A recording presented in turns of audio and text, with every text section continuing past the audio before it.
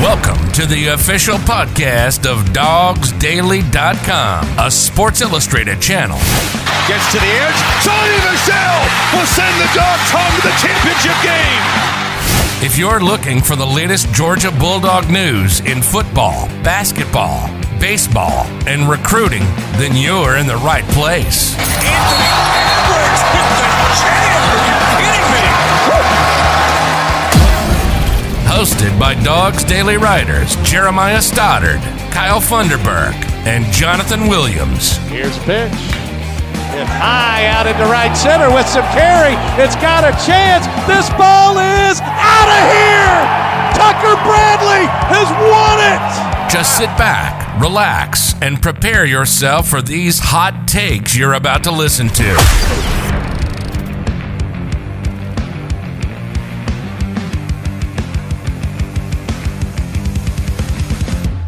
Welcome back for another episode. We are excited. We have a really fun one, I feel like, tonight. It should be a little bit different than normal. A lot of times we're all kind of on the same page with stuff. We're going to try to debate a little bit with something. We have a fun topic to go over around Georgia's offense this year. We're going to talk a little bit about, baseball and basketball with Georgia. A lot going on there this week as well. So we're going to kind of break all that down for you guys.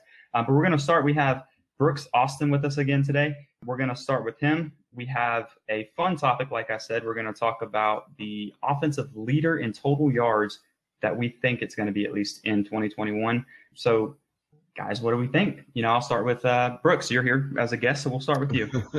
Well, first of all, you don't have to address me like I'm some honorary guest. I'm just another guy. I'm just another guy over here on Dogs Daily, just joining you. But no, I think this for me is more of a discussion about what style and what kind of offense is Georgia going to be in 2021? Are they going to be, a JT Daniels-led offense? Are they going to be a Todd Monken-led offense? Or are they going to be an offense that's protecting a defense? I think they go the other route.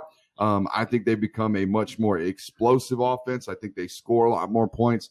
They score them quicker. They score them in bunches. They score them in long shots and deep shots and things like that at a much higher rate in 2021. And for that reason, I think you've got to start in the wide receivers room. I know for years and years and years, I can't even tell you when the last time, I don't think it's ever, when was the last time it happened where a wide receiver led Georgia in total yards? It's never happened. It's never happened. Kyle, I knew my historian would tell me it's never happened. So it's a really, go ahead, Kyle. I think because I came up with this question a few weeks ago because it's never even been a question going into a season at Georgia. It's always been whoever is the number one running back will lead the team in total yardage.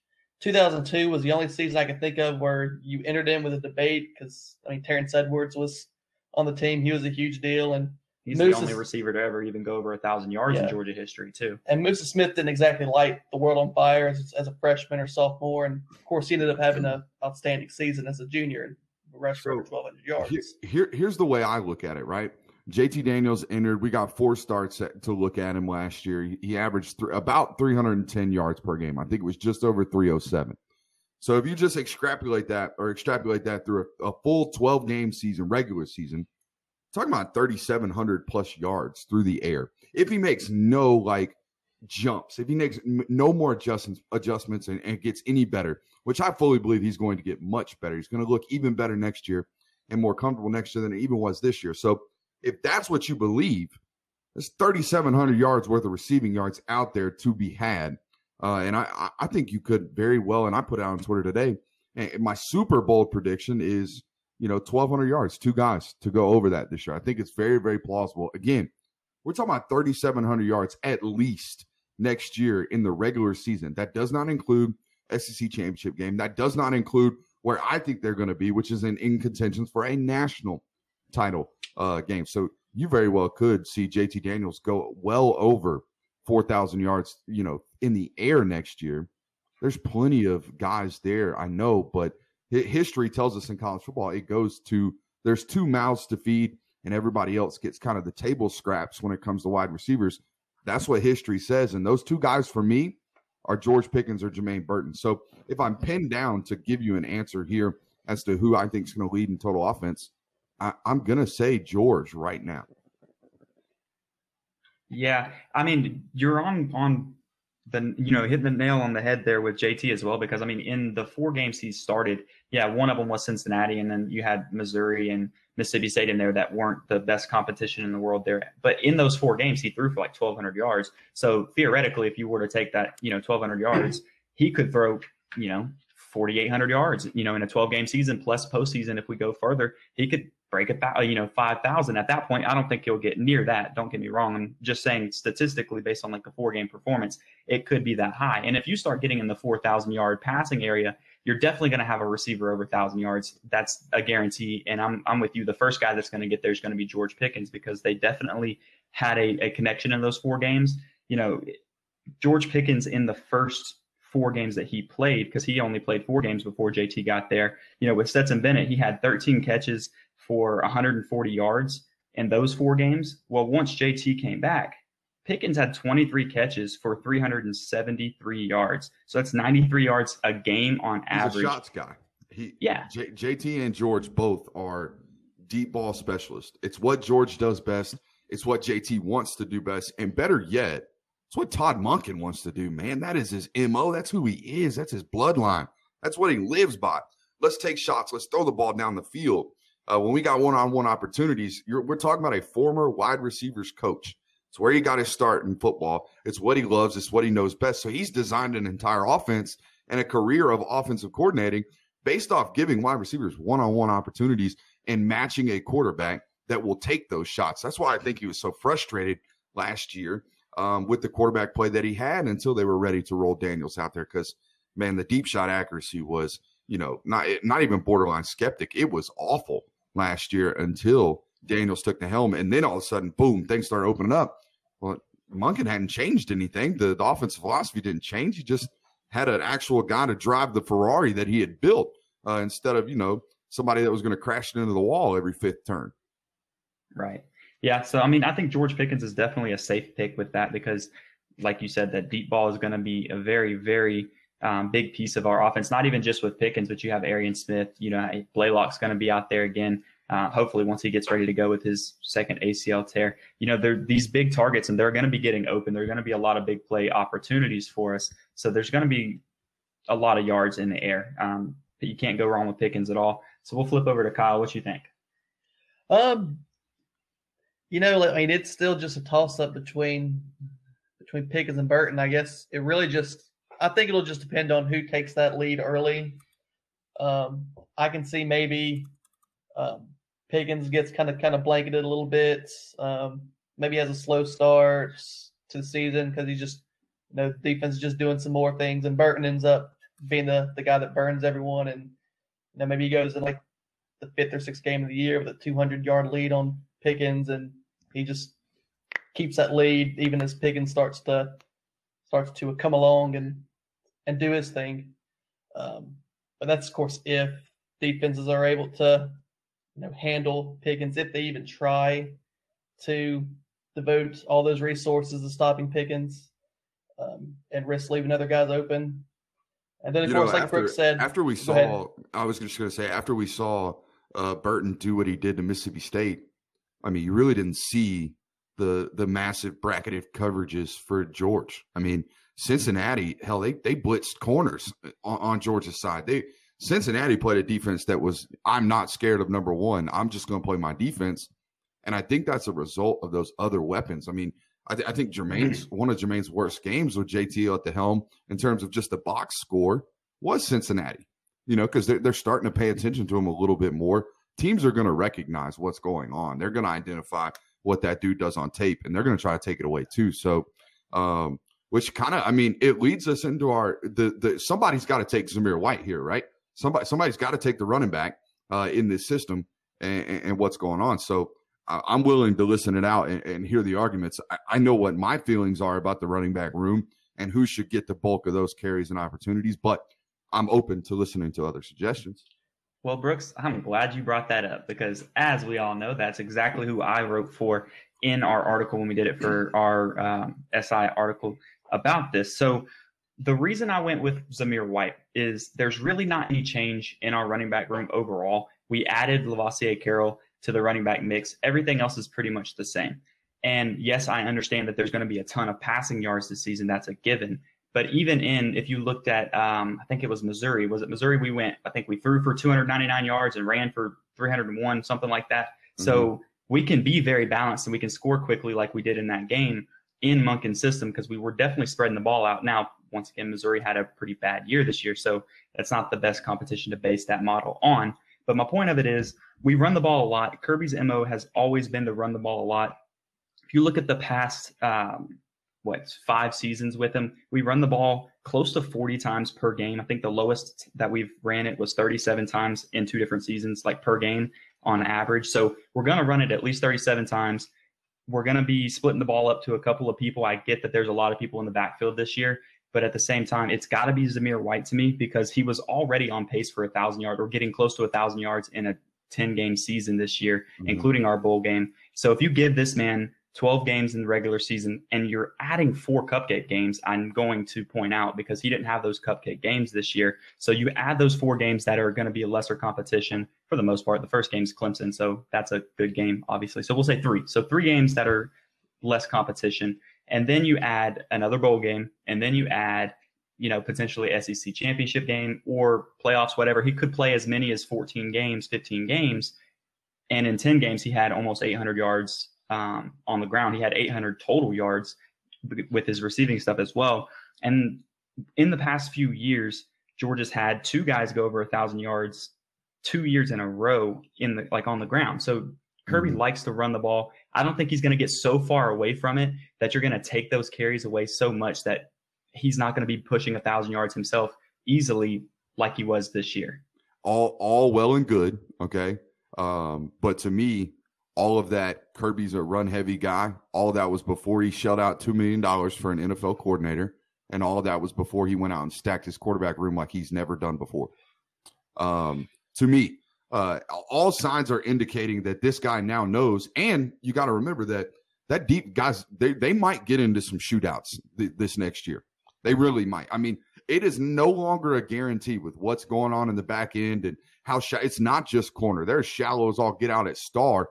God forbid one of those safeties goes down. It's going to get real thin real quick if something happens. And at that point, it's, hey, we've got to change modes now. And I think that's something that they're going to be working on all offseason.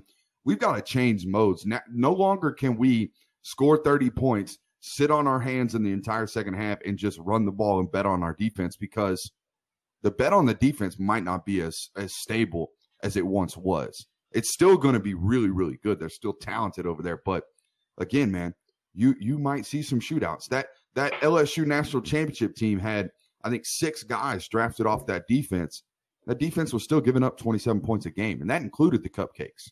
So I think philosophies are changing. The roster's changing, and the roster's changed causes a philosophy change. And I think you're going to have to score points this year, and the best way to do that, to do it quickly, is to throw the football. And then you can get into the discussion about, hey, well, there's Zamir, there's Kenny, there's James, there's Kendall. There's a lot of mouths to feed, right? That's the thing we keep hearing. There's a lot of mouths to feed in that running back room. Yeah, I'll agree with you on that part too. So one of my favorite quotes in general is, change is inevitable, but growth is optional. So college football and football in general is changing to where you have higher powered offenses throwing the ball a lot more. Georgia's been a little bit behind on that as far as still being a little bit more of a run heavy offense in general. Now, to touch base on what you just said as well, though, as having so many guys in the backfield to feed, if you look back at the 2017 season, so we had Nick Chubb, Sony Michel, we had Swift, Harrion, and Holyfield all on that roster. We ran the ball. That was one of our biggest run-heavy seasons, where we ran the ball 673 times at nearly 45 times a game, and for almost 4,000 yards rushing that season. So our best season with Kirby Smart has been running the ball extremely aggressively. And yes, we had a freshman quarterback, which is the big difference there. So the difference is this year we have a quarterback that most will think will be a first-round draft pick, and some are even going to say he's going to potentially win the Heisman. I don't know if I'll go that far yet, but he could be in contention for sure. He will be in contention for it for sure. But my point of it is, even though there's what I just listed, 5 guys that all had good careers at Georgia, Harrion's going to be the lowest one on the totem pole. as far as like his production at Georgia. Even Holyfield went for 1,000 yards in his career. Swift went for more than 1,000 yards a couple of times. Sony went for 1,000 yards. Hell, Chubb went for 1,000 yards 3 of his 4 seasons at Georgia. So my point is, even though the offenses are changing, I still feel like I'm going to have to give it to Zamir White because I don't see it changing so drastically this year. Now, give it 3 years, and then I think we might flip the discussion where it's almost expected to be a wide receiver in this. But I think at this point, I'm still kind of firm on Zamir White. Go ahead. I think, honestly, I picked George. I did not pick a running back, but I think if you are going to go the running back route, this is the way that I would look at it. I wouldn't necessarily look at it the running game because we know that Zamir White's going to get his yards, McIntosh is going to get his yards, Cook, whatever.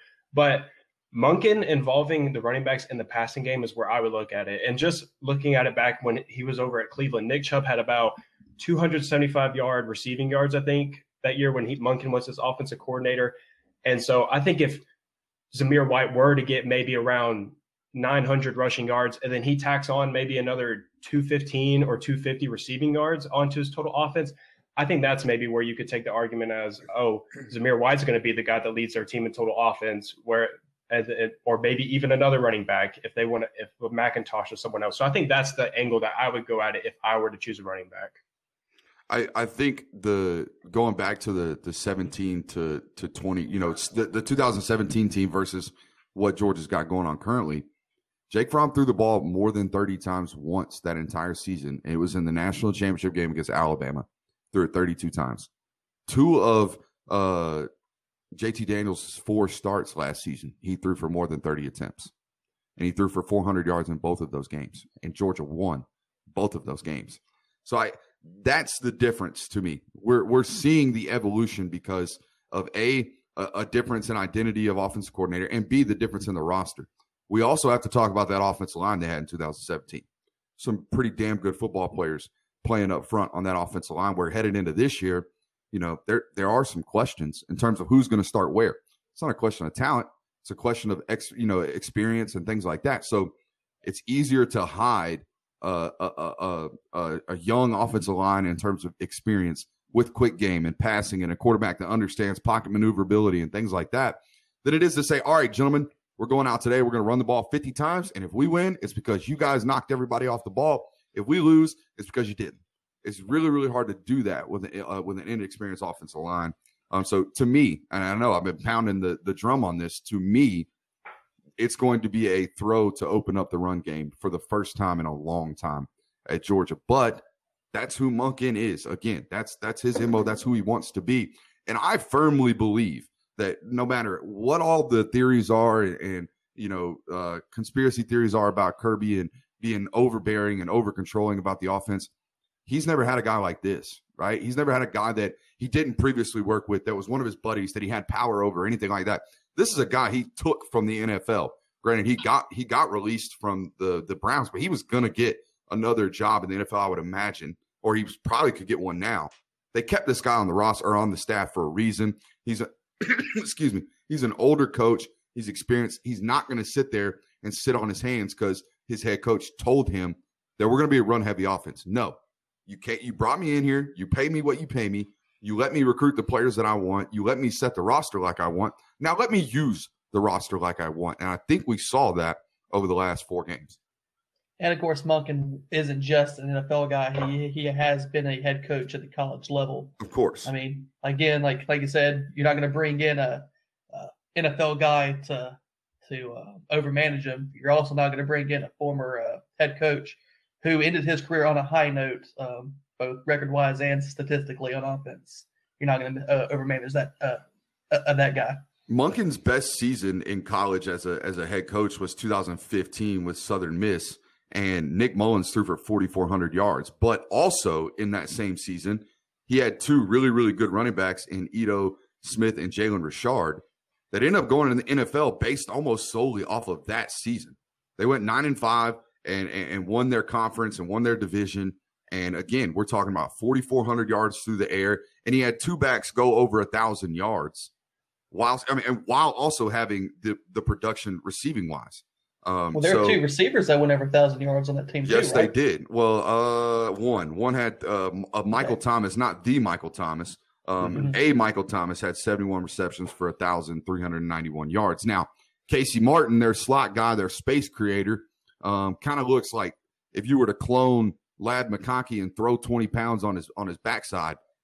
That's what Casey Martin looks like. Casey Martin had 925 yards and led the team in receptions with 80. So the evolution, the ultimate evolution of Monken's offense, and you saw a little bit of it last year, was, Georgia went from running 65 plays during the Coley regime and the Jim Chaney regime, and he bumped it up to 68. Well, Monken really wants to hover around like 72, 73 plays. We saw them do that to open the season against Arkansas, and it didn't quite go as well as they were expecting. And I'm pretty sure there was an offensive meeting that said, hey, guys, we don't have to do this yet. I mean, I know y'all want to do this in the future. I know you want to play fast and run a whole bunch of plays, but it didn't work today. And that's when you heard Kirby start doing this stuff at press conferences where it's like, well, we got to get back to our brand of football. Well, what is Kirby's brand of football? Kirby's brand of football is downhill, shove it down your throat type of style. We'll see if he lets up on that this year. I think he will.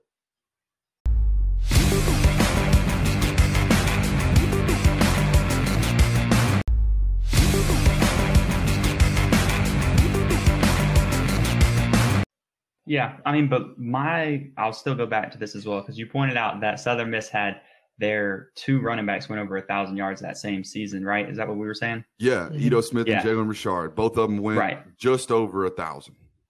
Right. So even in that pass-heavy offense where I think you said he went over 4,000 yards passing for Nick Mullins, they still had two running backs able to go over 1,000 yards rushing. So with that, I still stand by my decision as far as White goes. Now, I'll say this too, because I know how you think about this as well, Brooks. We've talked in the Discord channel and other stuff about this as far as what you think the running back room is going to stack up as. So I'll let that kind of segue to, so Evan's not on here with us right now, but he also wrote in that article, Evan's pick for who was going to lead the team in total offense was Kendall Milton. Mm-hmm. And I think that kind of aligns with what you were, discussing the other day with us, Brooks.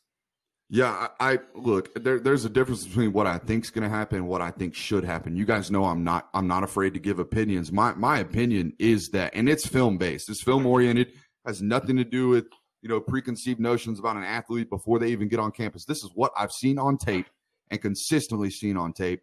I think there is no question that the optimal version of Georgia's offense is with Kendall Milton operating as the early down backs, that bell cow lead carry back, giving him 200 carries next year. And then all the gadget stuff you want to do, all the screen game, all the, running back releases and things like that, and getting running backs matched up one-on-one with linebackers. Nobody does that better than Kenny McIntosh. And I think we got a glimpse of it in the Peach Bowl. The whole entire last possession was, hey, let's get Kenny the ball in space and just let him go get first downs, and we'll move the ball down the field that way. I think JT checked it down to him like 3 times of the 6 plays that they ran. So I know that Kenny can do everything that James can do in terms of the passing game. Now, does he have the vertical speed on a go route? No, but you're not going to catch too many teams sleeping like you did in Alabama, of all people, in that football game where James Cook motioned out of the backfield. Those kind of wrinkles of your offense, they're going to get found out. I think Kenny offers the most supreme version of James in the sense that he can do everything in the passing game, and he's not a dead indication that you are now throwing the ball when he's on the field. When Kenny's out there, there is no predictability. He can run in between the tackles. He can bounce it outside. He can be a threat out of the backfield as a pass catcher. He can motion outside and run go routes and do all that kind of stuff just like James can. The difference is I don't trust James Cook's ability to run in between the tackles. We've seen it for 3 years now, coming back for a 4th, and it's never really been there. Granted, he's never really got a bunch of opportunities, but that goes back to that discussion of how your offensive coordinator chooses to use you lets me know a direct indication of what he thinks your skill set is. And the way in which they used Kendall and the way in which they used Kenny, I think that duo is the optimal version of Georgia's offense. Is that how it's going to play out? Absolutely not. Okay, Zamir White will most likely start the season as the number 1 running back. Does he finish that way? I don't know. Kendall Milton is so supremely good, man.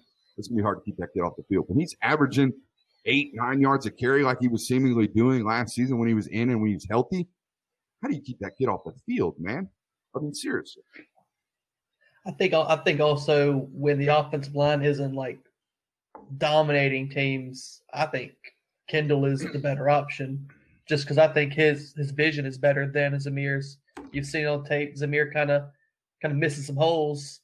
Not great block plays, but holes are there, gaps are there, and he's missed them. We saw that in the bowl game last year. We saw that time this year, and I think you pointed out in your study on the bowl game this past year. Kendall, I think that's he's not like miles away better than Zamir in every way, but vision for me, for what I've seen in high school, his tape, and last year a little bit we saw, Kendall's that guy when the offensive line is not dominant. So Kendall's definitely got. Oh, go ahead. No, you're good. Go. I've been talking a bunch. Hit it up. So Kendall definitely, I would say, has not just better like vision than what Zamir has shown us in last season, but he also is so much more elusive behind the line of scrimmage. And like you said, with that offensive line maybe having a little bit of holes or issues being young, that kind of thing, he broke a lot of tackles in the backfield and made big plays when they shouldn't have been anything there at all. Now, so did Zamir White a couple of times. I think he had a big play like that in the Cincinnati game where he broke a few tackles and just kept on going. So he's definitely that strong guy as well. So they can both break a lot of tackles and stuff. But just to kind of touch base too with what Brooks said a minute ago, you were saying that you would think it would be best case scenario is if he had 200 plus carries. Well, one of the comparisons that he gets all the time, and that everyone said, I know I've said it, I know Brooks, I think you've said it a couple times too, is he reminds us of Nick Chubb. He does. He's very similar in a lot of ways.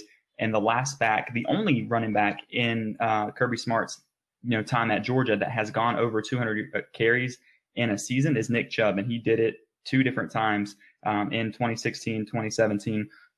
And the other closest guy was Swift at I think it was 196 carries in 2019, but that was also because he didn't have anyone in the backfield with him. Typically, our running backs stay around 150. I think he's the only one. I think the more apt comparison for me is a guy more like Najee Harris. Real tall. He's 230 pounds, but he doesn't really look 230 pounds because you don't realize how big he is in terms of height. Nick Chubb's more like 6 foot fire hydrant, like 6 foot 228, 230, built like a brick shit house, and is just mean looking, right? Whereas Kendall and Najee and guys like even like Le'Veon Bell, they're a little bit more stretched out. They're up to that 6'2", 6'3" range. I think Kendall provides a level of versatility that those other guys do not. I know it's easy to say he looks like Nick Chubb because we see the red and black. We see him running physically. We see him not really animated. He's kind of a quiet kid. He's basically, he is an introvert from what I know about him, just like Nick. But the play style, to me, the patience behind the line of scrimmage, the ability to jump cut, the ability to process all of your reads immediately and really, really quickly and efficiently, those things remind me more of like Najee and more like a guy like Le'Veon Bell, where if you ever watched Le'Veon in his prime, he looked like he was dancing behind the line of scrimmage. It would frustrate the heck out of offense coordinators until they realized what kind of gift that they had. He was a guy that understood the zone blocking schemes in front of him and could find windows and holes off backside cuts that nobody else could. That's what Kendall provides to me, as opposed to where Nick is the best version of a one-cut downhill back that Georgia's had in probably since Herschel. That was what Herschel was best at. Get him outside, stretch runs, get him going north and south as immediately as possible, allow him to make quick reads, and then nobody's going to stop that freight train when it gets going north and south. Whereas a guy like Kendall, he plays the running back position like you're playing Tetris. If you remember the game of Tetris where you're moving pieces around and you're just trying to find holes. That's why you see no negative runs from a guy like Kendall. Yeah, it's that elusiveness that you're talking about, but it's also the vision. The kid has great vision and great patience, and a lot of that has to do with the fact that when he was playing high school ball out there in Clovis, he didn't really have a whole lot of great help around him. His offensive line wasn't filled with 4 and 5 stars. His offensive line was filled with a lot of guys that looked like I did in high school, dog water, like not good.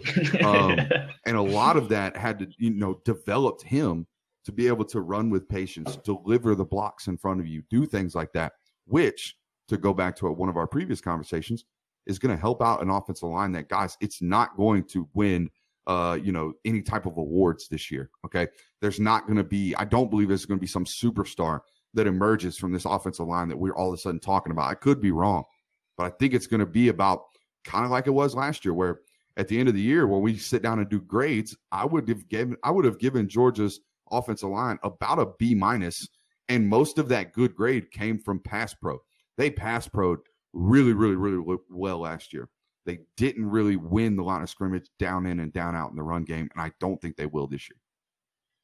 Yeah, So- two things to add about Kendall. I mean, we both mentioned his vision, and interesting that you mentioned his high school. I remember, watching his tape in high school. There was one play that stood out, and as soon as I saw it, I knew he'd be a big deal in the SEC. Was, a defender comes off the edge, he sees it, the play is going one way, and the defender has it stopped. Well, Kendall, he sees it before anyone else sees this guy coming, and he just changes direction of play and turns it into a 60-yard touchdown, whereas a back with okay vision is getting popped in the backfield for a loss of 4 yards. He did that his senior year of high school. I saw that and knew he'd be a star for Georgia. Second thing about Milton, I thought was interesting that everyone brought the Nick Chubb comparison, because when I watched his high school tape before the season, I always thought he looked more like Gurley, especially in the open field. Yeah, it's that big, tall back. Gurley's a 6'3" guy too. Mm-hmm. More of a threat to receive out of the backfield as well, which Gurley did a decent amount of. Yeah, Kendall in the mess with a lot of players around him looks like Chubb. He had that one play where he high stepped a lot with a lot of guys around him. That was very reminiscent of that, screen pass, or that screen pass Chubb had against Auburn his freshman year. Mm-hmm. A lot of that's where that comparison came from. But really, like you said, since high school, I've always felt like Kendall looked more like a Todd Gurley, especially in the open field. He runs just like Gurley. I think for me, the number one thing that I'll be digging in on for spring practice when it comes to the running back room is how well is Kendall doing in blitz pickup. It's the number. It's like playing special teams at Georgia for Kirby. It's his get off. It's like it's the box you have to check before you get onto the field for these kids, especially defenders. But as running backs, man, if you can't handle blitz pickup, you cannot play for Kirby or any of his offensive coordinators. He just won't let you do it. If you are a risk to go out there and blow an assignment and blitz pickup and let a free rusher hit the quarterback, it's a quick way to lose your playing time. Okay. And we can go back and I think that's the area that guys like, Zamir and James have over some of these younger guys. They've seen every blitz at this point hundreds of times, whether it be in practice or in games. So they're comfortable when it happens. They're comfortable when it gets thrown at them. I think Kendall got much better at that as the season progressed. But if he doesn't have it down pat 100%, then you'll probably see a very similar rotation to what you saw this year. A good example of why pass protection is so important too, if people remember just the last game we played, so against Cincinnati, the interception that JT Daniels threw on that play, I think it was Zamir White completely missed a blitzing linebacker and just let him run past him. I've broken down that play. I think it was I know it was an RPO, and I know it was an automatic. Like Cincinnati had too many numbers in the box. It's simple. Like, how many do they have? How many do we have? They have more than we have. We throw the back shoulder fade to George. I personally, the way I interpret the play, the way I interpret inside zone RPOs, that was an offensive line breakdown, but because I just think they misidentified the point of the attack where they were supposed to be working. They ended up working backside. The front side inside linebacker had an alleyway right down A gap. But that being said, as a running back, we got to be a little more aware. I'm with you. If we see somebody barreling down A gap and we don't have the football, let's probably put a hat on him. Let's just get in his way just a little bit, because we know it's a quick read. We know it's a one step throw the back shoulder face. So I'm with you there. But I also know that most of the great things you've heard Kirby say about Zamir White in post-game press conferences, dating back to one of his very first games against Murray State, his first opportunity to really get a bunch of carries after Vanderbilt in 2019, first thing Kirby talked about was a Mike linebacker blitz pickup in A-gap. I mean, he basically opened his press conference with it because everybody wanted to talk about Zamir.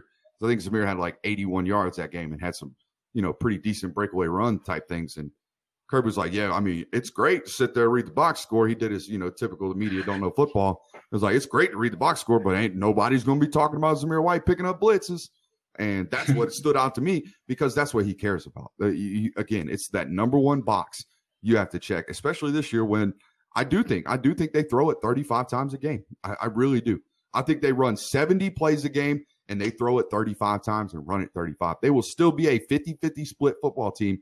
They're going to run a few more plays this year than they did last year. And it's not a drastic difference. It's really not. It's 68 from last year to 70 this year, but they're going to be much more explosive in the way in which they operate.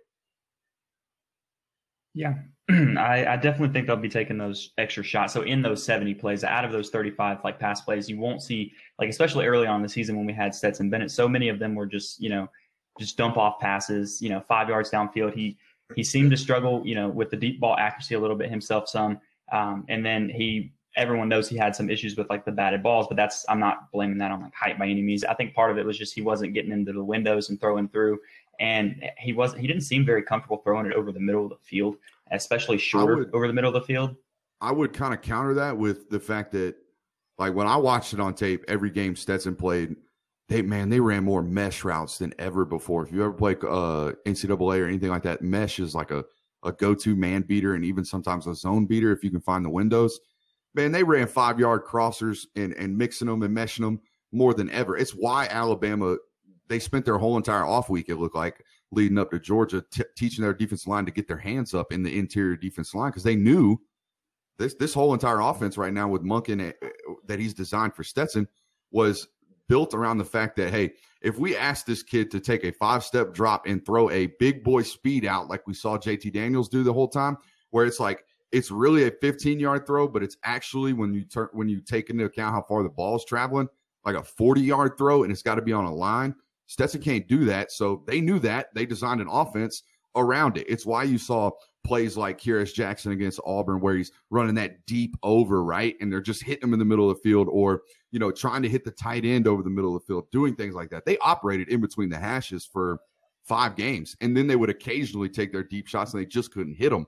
Whereas when Daniels got in there, the mesh routes were gone. I didn't see him on tape. It was all – one guy's running a post, the other guy's running a deep over, and another guy's running a dig. Okay, it's a whole bunch of big boy routes. We got a guy with a rifle in there inside of 30 yards. We're going to let him rip it, and we're going to let him spin it, and that's exactly what they did.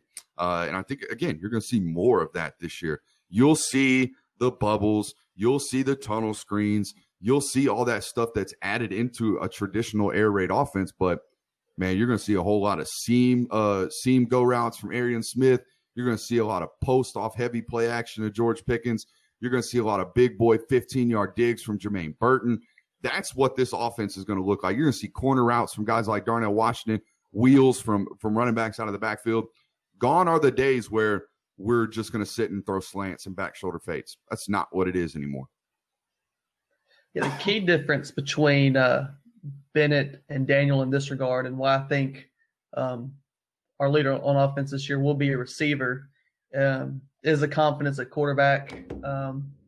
Bennett was not going to throw those 50-50 balls. No. He just did not. He did not believe in himself. It's not in his DNA either.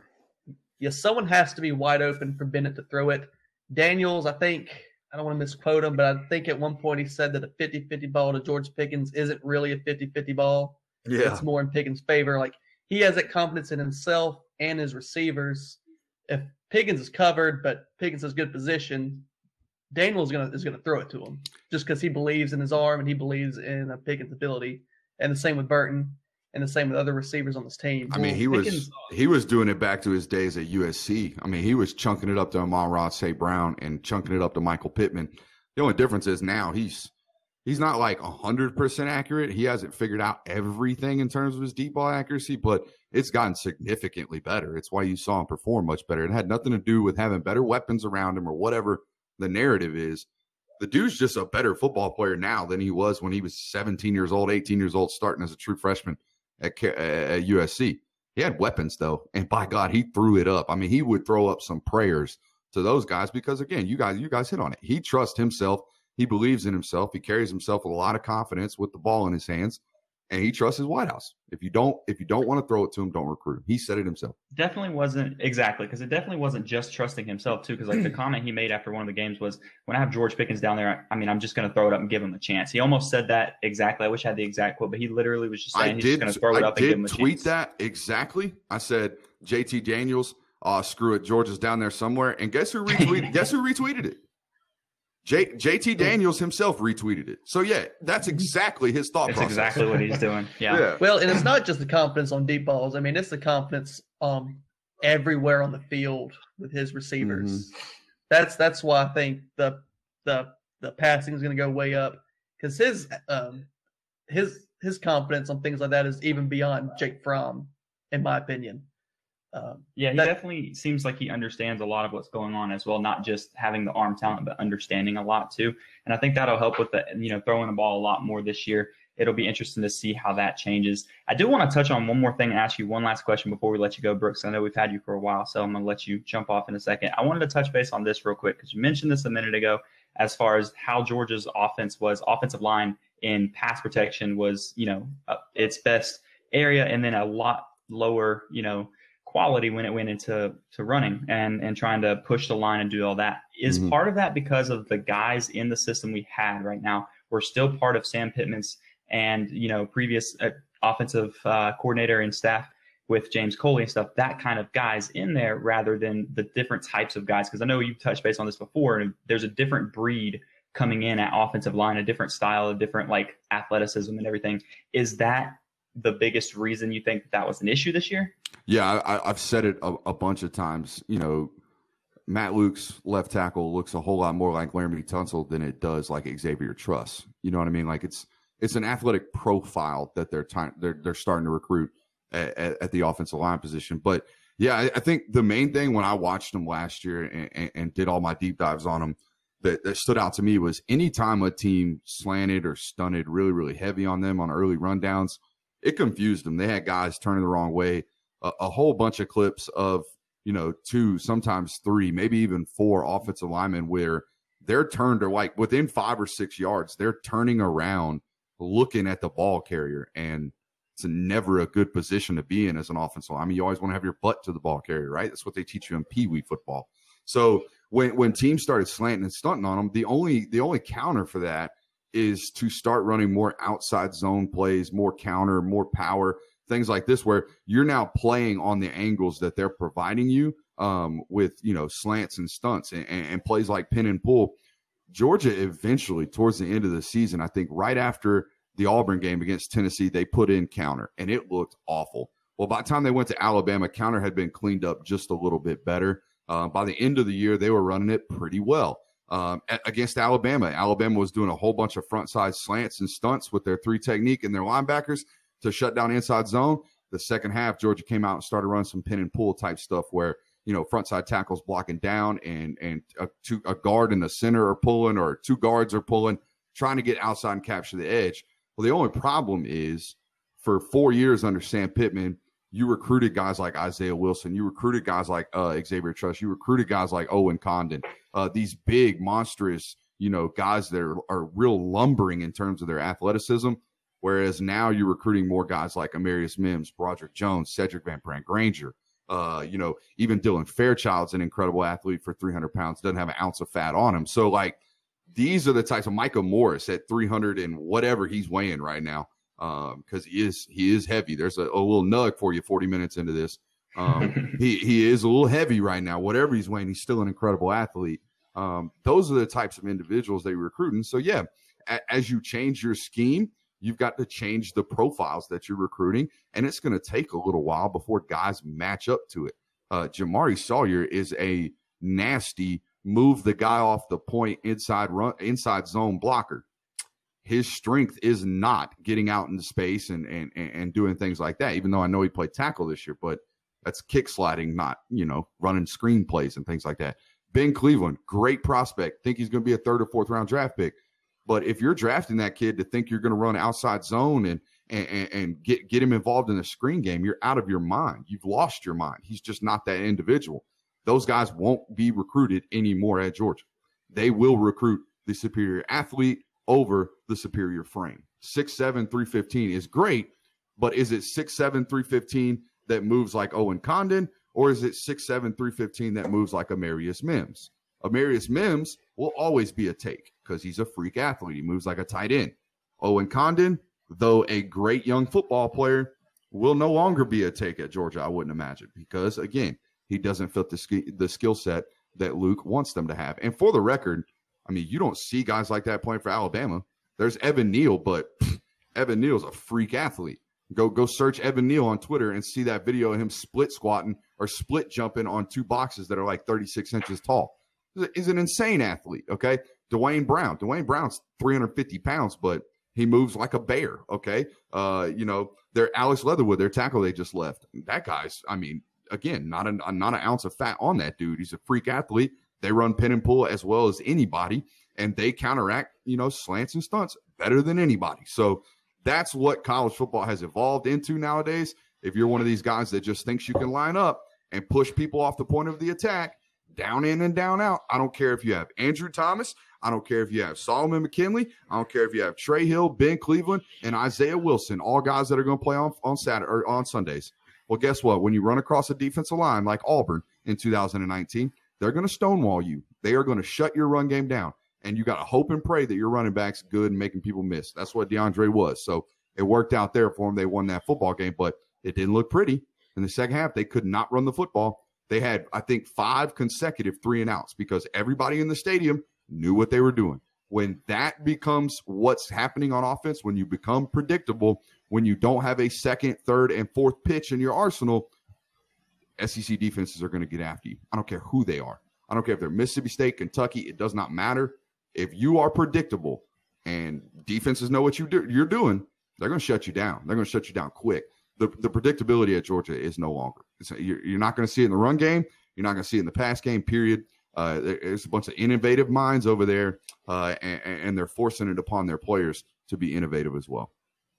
Absolutely. I agree, and I'm with you on the fact that you said going into before you even broke all that down for us that this year you don't expect the offensive line to be much better. And there's a reason for that too, because like you said, it takes time to build that up. These guys don't come in there. The guys with Matt Luke are freshmen right now, and they're just a couple of them in that aspect of it. So there's going to take some time for them to grow, fill in those spots over the next couple of years is where you'll see the biggest change in that and where they match a little bit better. And I know everyone's, and I hate to cut you off, but I know you're about to let me go, so I want to get this point in. I know everyone's super excited about the Clemson game and that being the start to the season, but I think it's going to force Kirby and Todd Monken and Matt Luke's hand in the sense that, hey, man, we're going to have to start this season with the older guys, even if they're not as superior talented as an Amarius Mims or a Broderick Jones. I don't want to go up to Charlotte and worry if my left tackle, who's making his first career start, is going to blow an assignment the second play of the game. I cannot have that happen. So I think what the Clemson game has done is your chances of Cedric Van Granger starting at center the first game of the year now, if it was San Jose State, then maybe that happens. Maybe they let him get his feet wet. But now, no. I think they're drastically decreased. Same thing for Mims and Broderick Jones out there at one of the tackle spots. I think they start the season the way they finished the season, barring any type of injuries or just some insanely good spring practice performance from one of those young guys. Yeah, that's a point that you hit again that we talked about in the Discord. I think it was today because we kind of mentioned what we were going to be talking about tonight on the chat here. And somebody was pointing out that with it being the first game of the season, even talking about like running backs and stuff like that you're going to see the more experienced guys run out there, especially in that game, because the experience is going to be very important against a team like Clemson to start. You can't really try to figure things out in game one like you would normally do, because normally we're playing like Arkansas State or somebody like that in game one. Clemson's a very big difference. It's a lot higher competition level. It's going to need a lot more of the experience, not just talent, because experience is very important against good teams. Now, talent can outweigh experience in some areas, but in that game going into the season, you're definitely going to want to go with the experienced guys because they're not scrubs. They're still talented guys, so they'll still be the guys I expect to go out there to start with as well. But Brooks, I appreciate it. I know I've had you on here for probably 45 minutes or so. I appreciate your time. We'll let you jump off, and we'll have you back on at some point again. All right, gentlemen, y'all have a good one. I appreciate you. Oh, before I go, let's do an over under. I'm just going to give you a stat line on what I think Ben Cleveland's going to do at Georgia's Pro Day. You ready? He's going to measure in at 6'6", 343 pounds. Okay, he's going to run a 4.98. You heard that, 4.98. And he's going to bench press 48 reps at 225. Book it. Book it. That's what's happening. Brooks, I got $5. Or actually, you know what? I got a month worth of your subscription service on Patreon. Now you're getting. Now you're a businessman. I've got a month worth of that says he hits 50 on the bench press.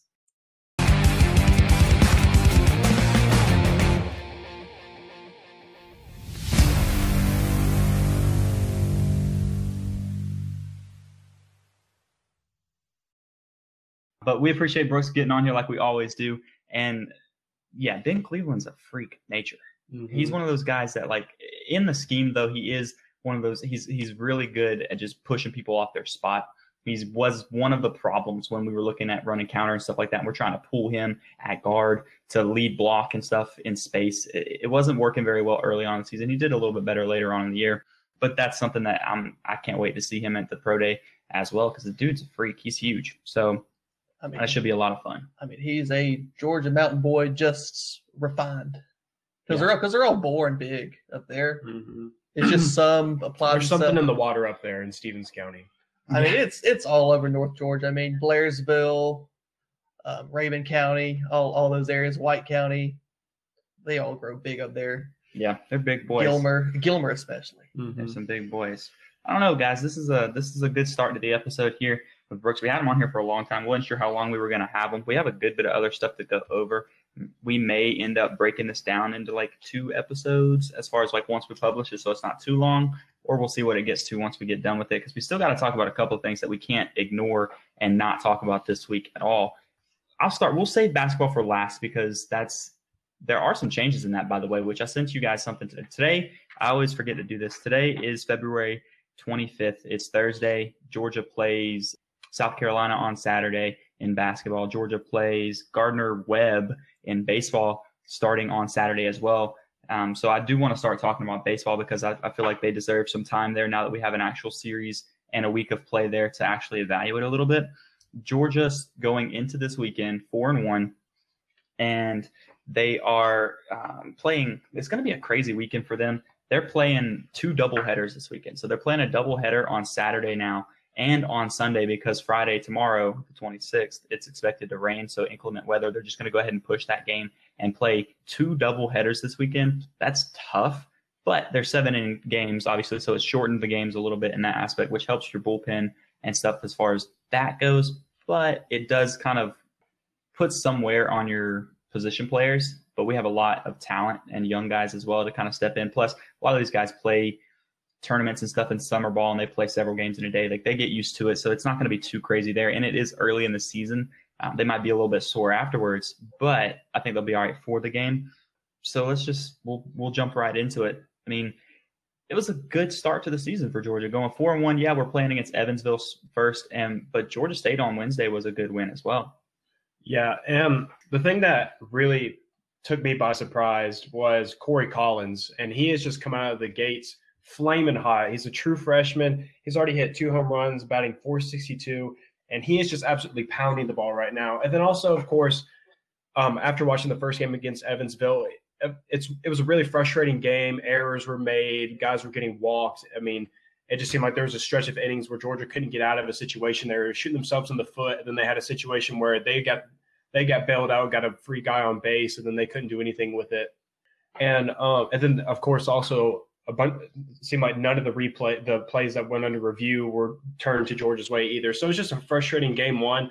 But then, man, after that, they came back, bounced back. Fielding looked a lot better. Pitching was really solid, and the pitching was really solid as well, with 3 starting freshmen as well on the mound. So it was good to see that. And so it was really good to see Georgia bounce back after that first loss to someone like Evansville, not get discouraged. Just know that if they keep playing their brand of baseball, that they'll get wins. And that I think they're looking really solid this year based on from what I see. And then also to add on that we still have 2 pitchers on 2 upperclassmen pitchers, or not upperclassmen, but 2 pitchers with experience that Georgia does not have currently because of injury. So really excited to see how this year pans out for Georgia, just based on the look of things from Wednesday and this last weekend. Yeah, and I want to talk about the first game as well. One, we'll start with the fact that it's the first game of the season. These guys have scrimmage. They've seen live pitching against each other at that part. It is hard to get a ton of live experience as far as live at-bats against really good guys. Yeah, pitching machine doesn't give you it's live nowhere pitching. Near the same. When I was in high school, when I was playing, the pitching machine, it almost messed me up as a hitter too, because you couldn't really get your timing down because my coach would always hold the ball up in the air above his head right before he would drop it in, and so that you're trying to time up as far as when your step is. Most of the time, go watch when you watch the game this weekend. Watch the guy when they start their step. They start their step before that ball ever leaves the pitcher's hand because the ball is going. They're throwing 90 plus miles an hour. Some of them throwing 100 miles an hour. Their foot has to start moving before the ball leaves their hand. And so if you're facing a pitching machine, it's not the same timing, and you can't use your starting pitchers and your bullpen guys to throw live BP to these guys all the time either, because it's not good for their arms, and you don't want to throw their arm out or their shoulder out or something like that. So that's the first thing I want to say.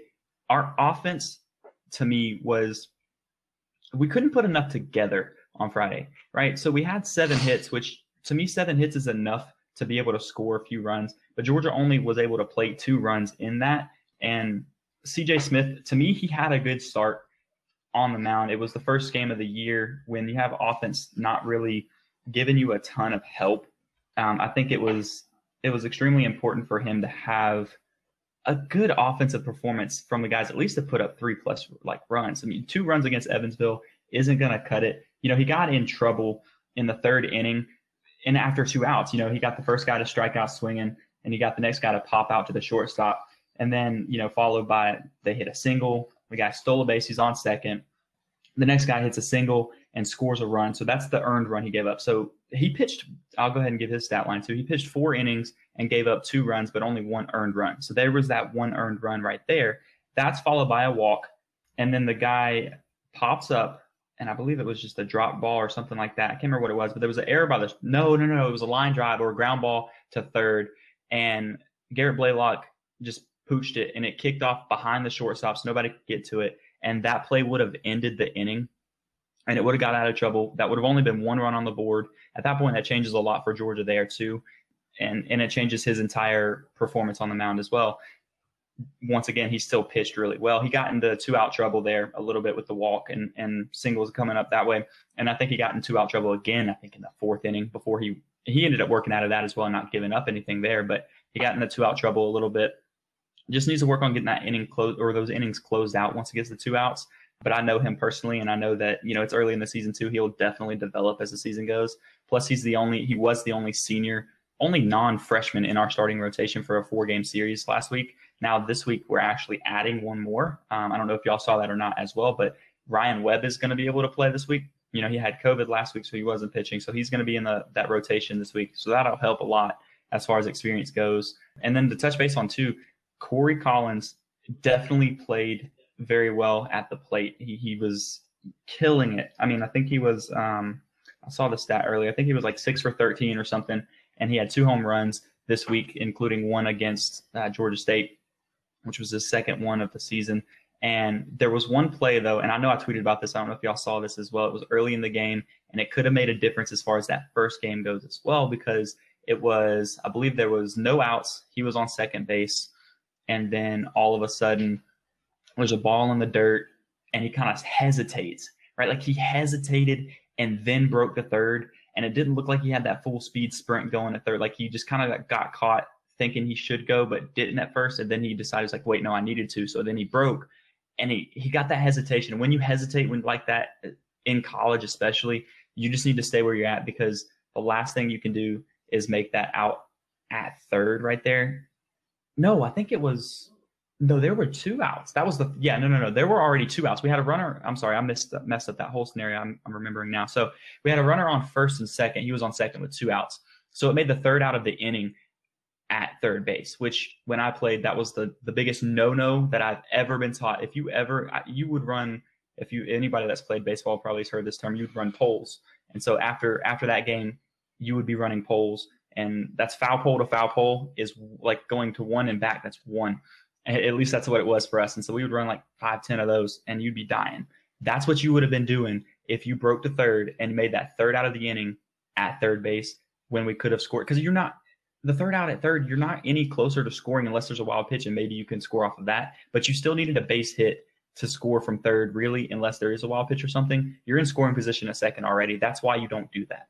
Yeah, and I mean, chances are anyways, any ball hit in the outfield, you're scoring from second base anyways.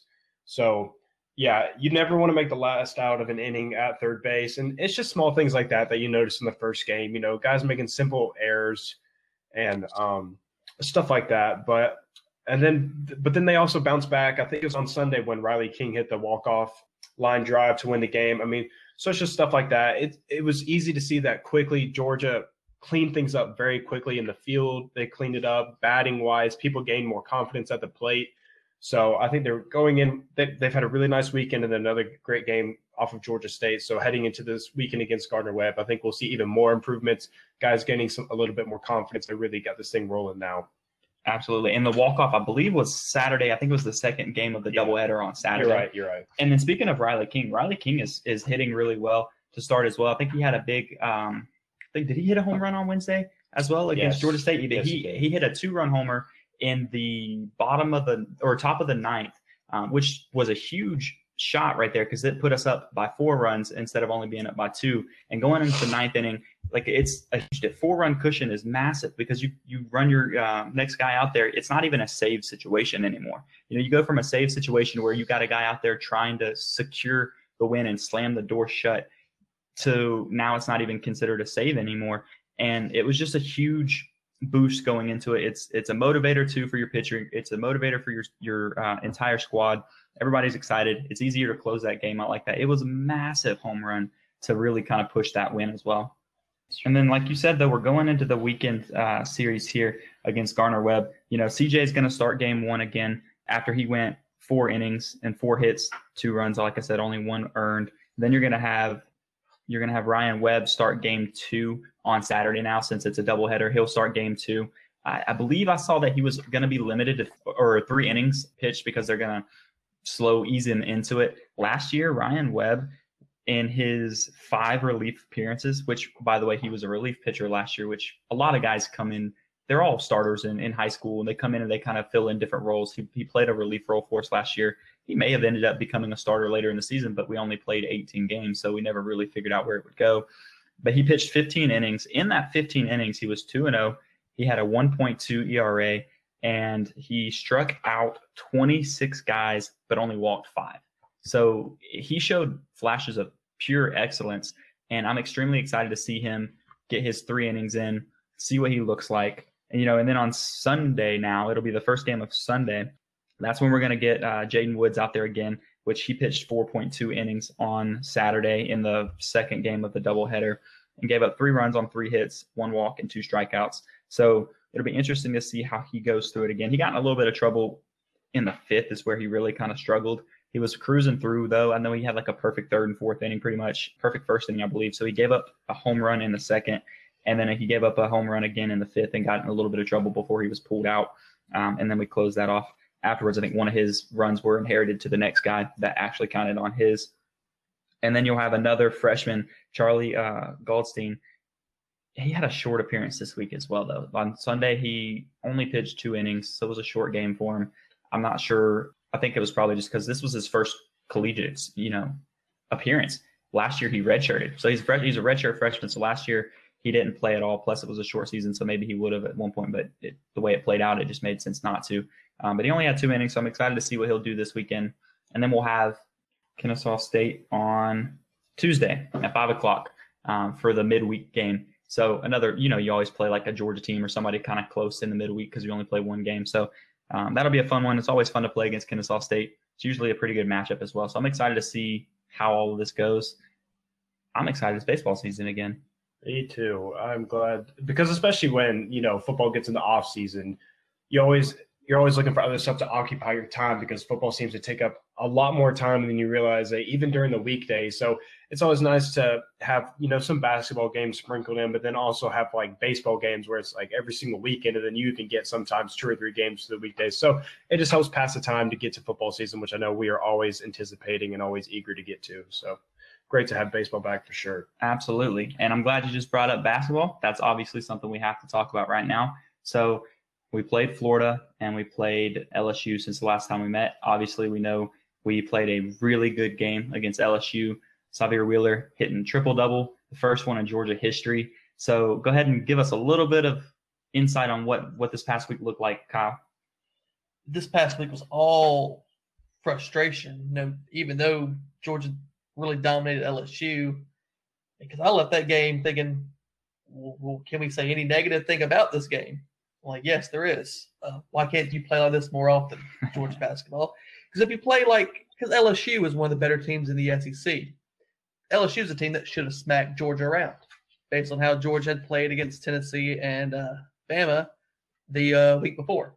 But instead, Georgia just comes out. Of course, you said Xavier Wheeler had the first triple-double in school history. All those assists he got accounted for 33 points, which when that happens, I mean, that's just Georgia's offense. He's going to always get in the paint just on his driving. Defense has to make him choose if he's going to shoot or pass. So when those guys are making shots on those passes, it is a huge deal. And Georgia's almost impossible to stop when that happens.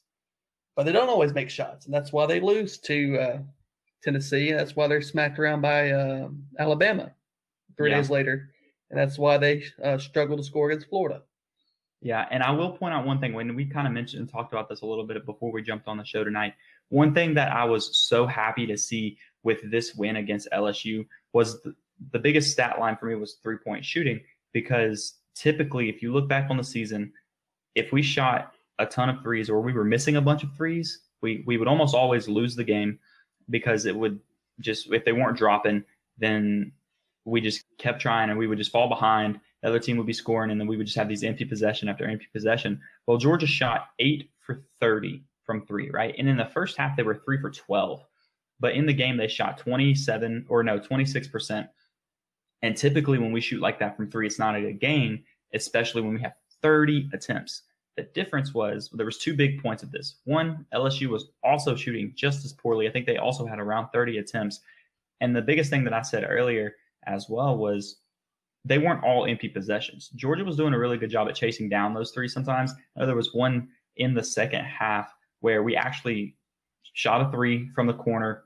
It bounced away. It was offensive rebound. They kicked it back out to the corner again. They shot a second 3, missed that one too. We got the second offensive rebound of that possession and then put up a layup and scored 2 points off of it. So those 2 empty shots, we still scored 2 points in that possession because we got those offensive rebounds, which we did that a few times. And I think that was a big difference for us. The other biggest, the other big stat line for me was the turnovers. I think we only had 11 turnovers in that game, which for us is a big difference because we averaged somewhere around 17 going into a couple games ago. I remember seeing that stat. It was like 17 per game, which is a ton. We were last in the SEC. And so you can't really win that much like that. But only turning the ball over 11 times, it made a big difference. Plus, I counted because I was curious. We talked about this. Jonathan and I did. One of the big reasons we turn the ball over so much is because we're feeding the ball inside, and it's just passes that don't connect when up under the rim when we're trying to feed it in for that short shot, the layup, the dunk, whatever it is.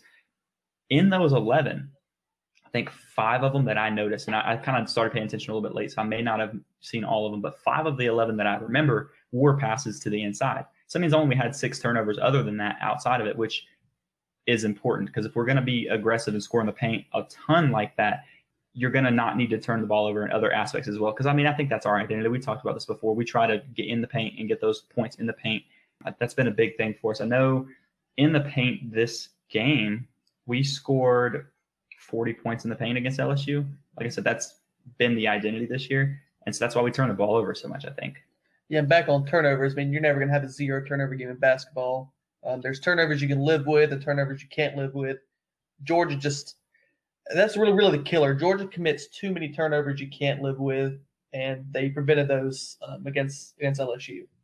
There were no bad passes to the outside around the perimeter.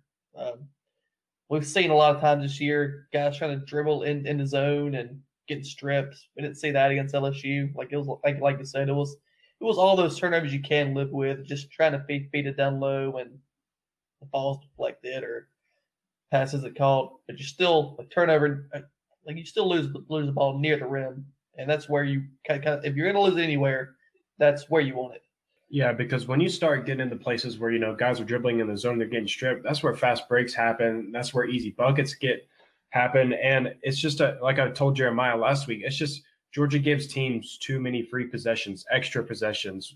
And that's why Georgia struggles with scoring as well, because you just took a possession away from you and then you gave that possession to the other team.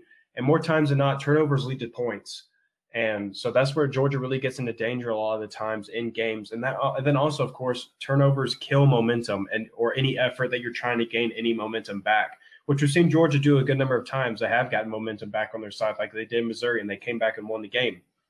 But when you get into such a big hole with turnovers, it just kills the entire offense usually. Guys get frustrated. Confidence goes away for players.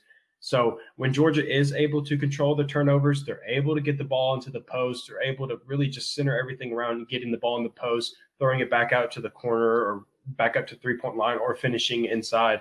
That's where Georgia thrives, and that's where we see Georgia have so much success and where they're actually enjoyable to watch, and it's not as frustrating and you're not shaking your head and just wanting to throw your TV remote through the wall or anything like that. And so when Georgia is able to do those things, they look like a completely different basketball team, and they actually look like they belong in the middle or near the top of the SEC at times. Yeah, and you pointed out something really good too, because points off of turnovers, we only gave up 9 points off of turnovers in that game against LSU, and then also only gave up 13 fast break points, which LSU was trying to push the ball quickly, and they would. That's why I think Georgia was able to keep them from coming back like that. So they were throwing up threes and stuff like that a ton, but they were also coming down and immediately pulling up as soon as they get to the arc. They weren't trying to pass the ball around enough, and they were trying to score quickly. So only giving up 13 fast break points, one, is really good. Plus, it kind of helped Georgia because they were trying to score those fast break points. They were trying to get down there quickly, weren't trying to have the full half-court possession kind of thing, pass around, and they weren't hitting those threes and stuff when they were trying. So Georgia was able to hold them off. I was extremely happy to see, too, because Georgia didn't let them come back in the game. Mm-hmm. So we took a 20-point lead in the second half. We were up by 20. The closest I think I saw it get back to, a couple minutes go by, they start scoring a little bit. I think they brought it down to about a 12-point game. But after that, give it another minute, 2 minutes, and Georgia was back up by 16, 18 points because they let them go. I mean, basketball is a game of runs, so you're going to come down and miss a couple shots. Georgia was doing a really great job at not having too many back-to-back empty possessions.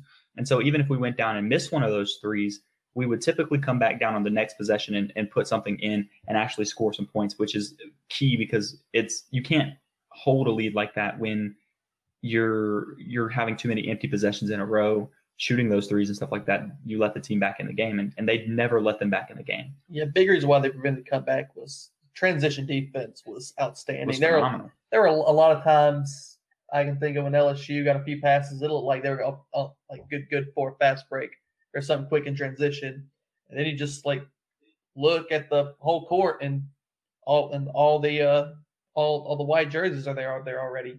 That was the big reason why they just prevented a comeback. I mean, when you have transition defense like that, you're going to prevent runs because you're going to prevent the things that lead to the momentum changes.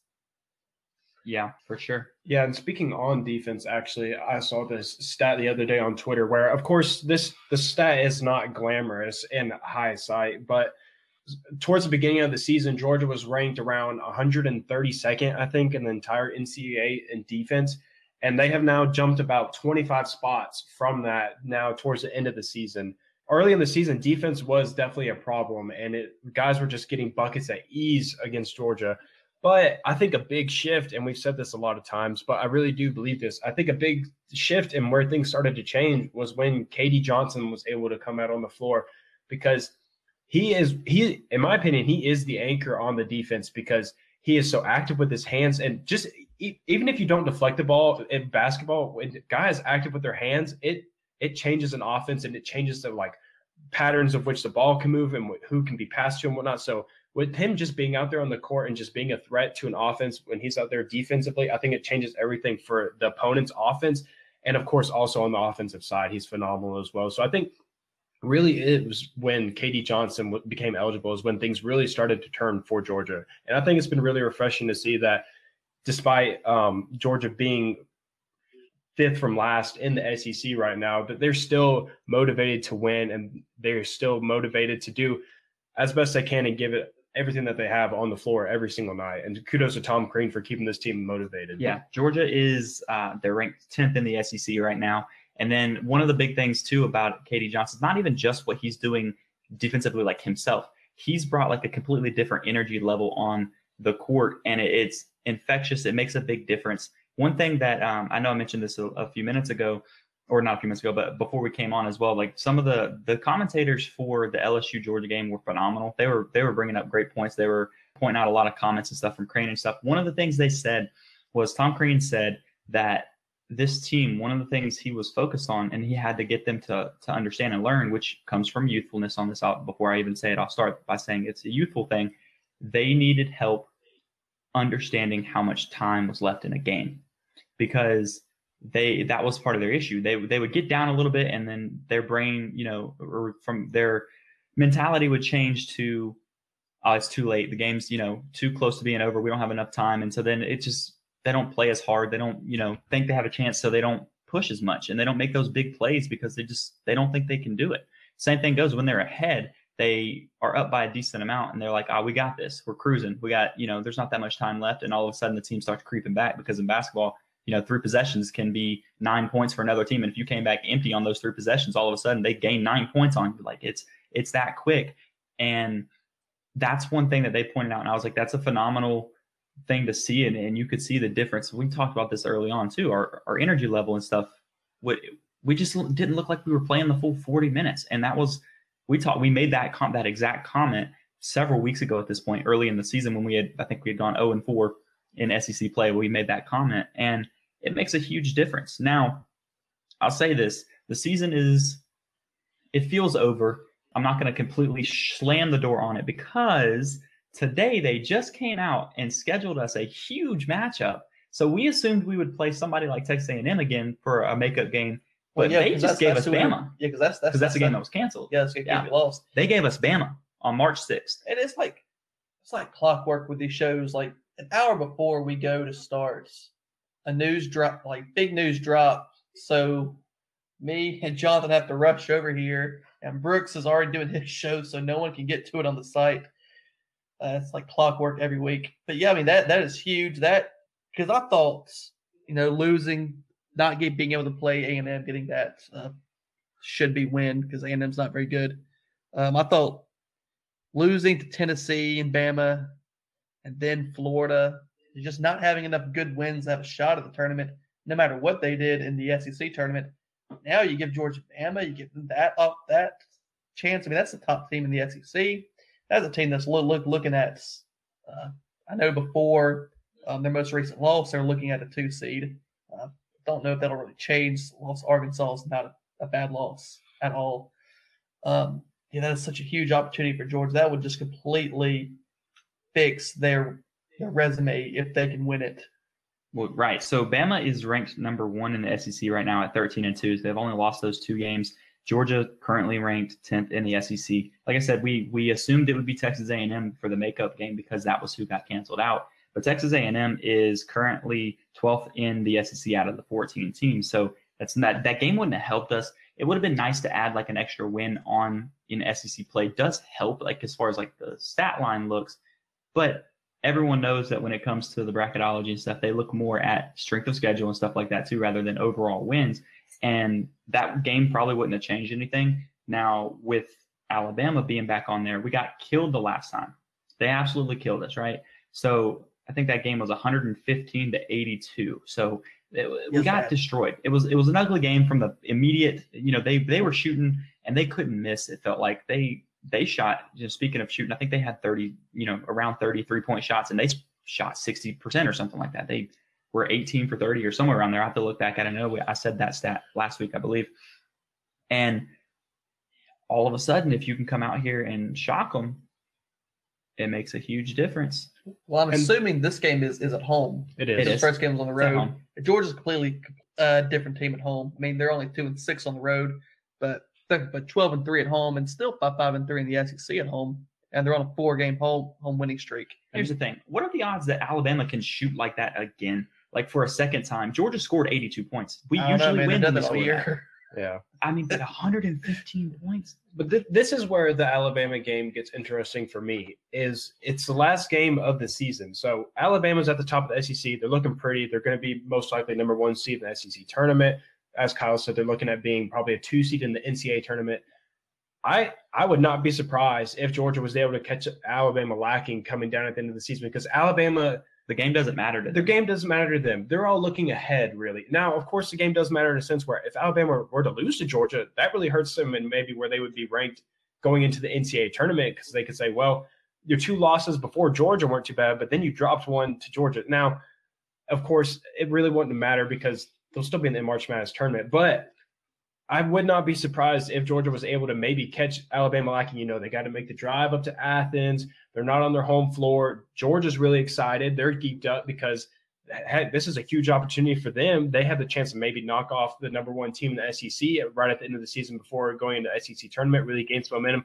Whereas Alabama's just kind of like, let's just get this game over with. Alabama will already have the top seed in the tournament. Yeah, exactly. So they're probably just thinking like they may come in and be like, hey, let's just get this game over with. We really don't even need to be playing this. We're focused on what we got to do in the SEC tournament, win the SEC championship.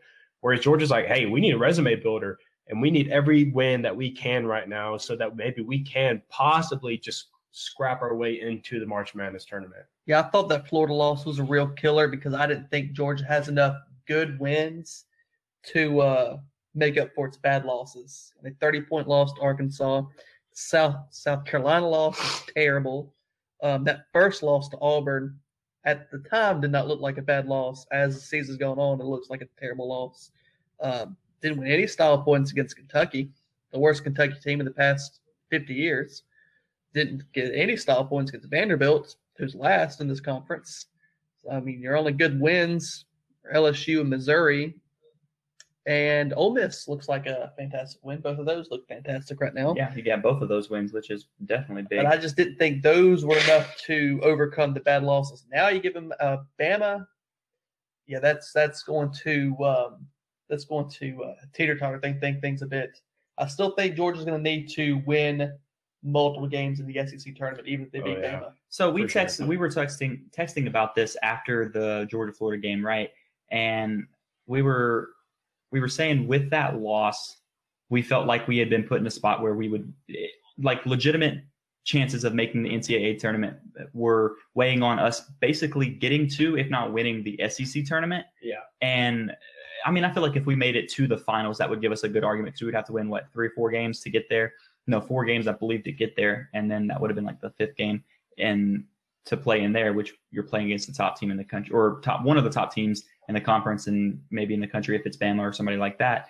And we were saying that maybe if we had beaten Florida, our chances would have been maybe if we just win 2 games in the SEC tournament, right? Which right now we were slated at one point, we were slated to play like Kentucky or something like that when we were texting about this. And if we played Kentucky, we beat Kentucky once. We knew we could.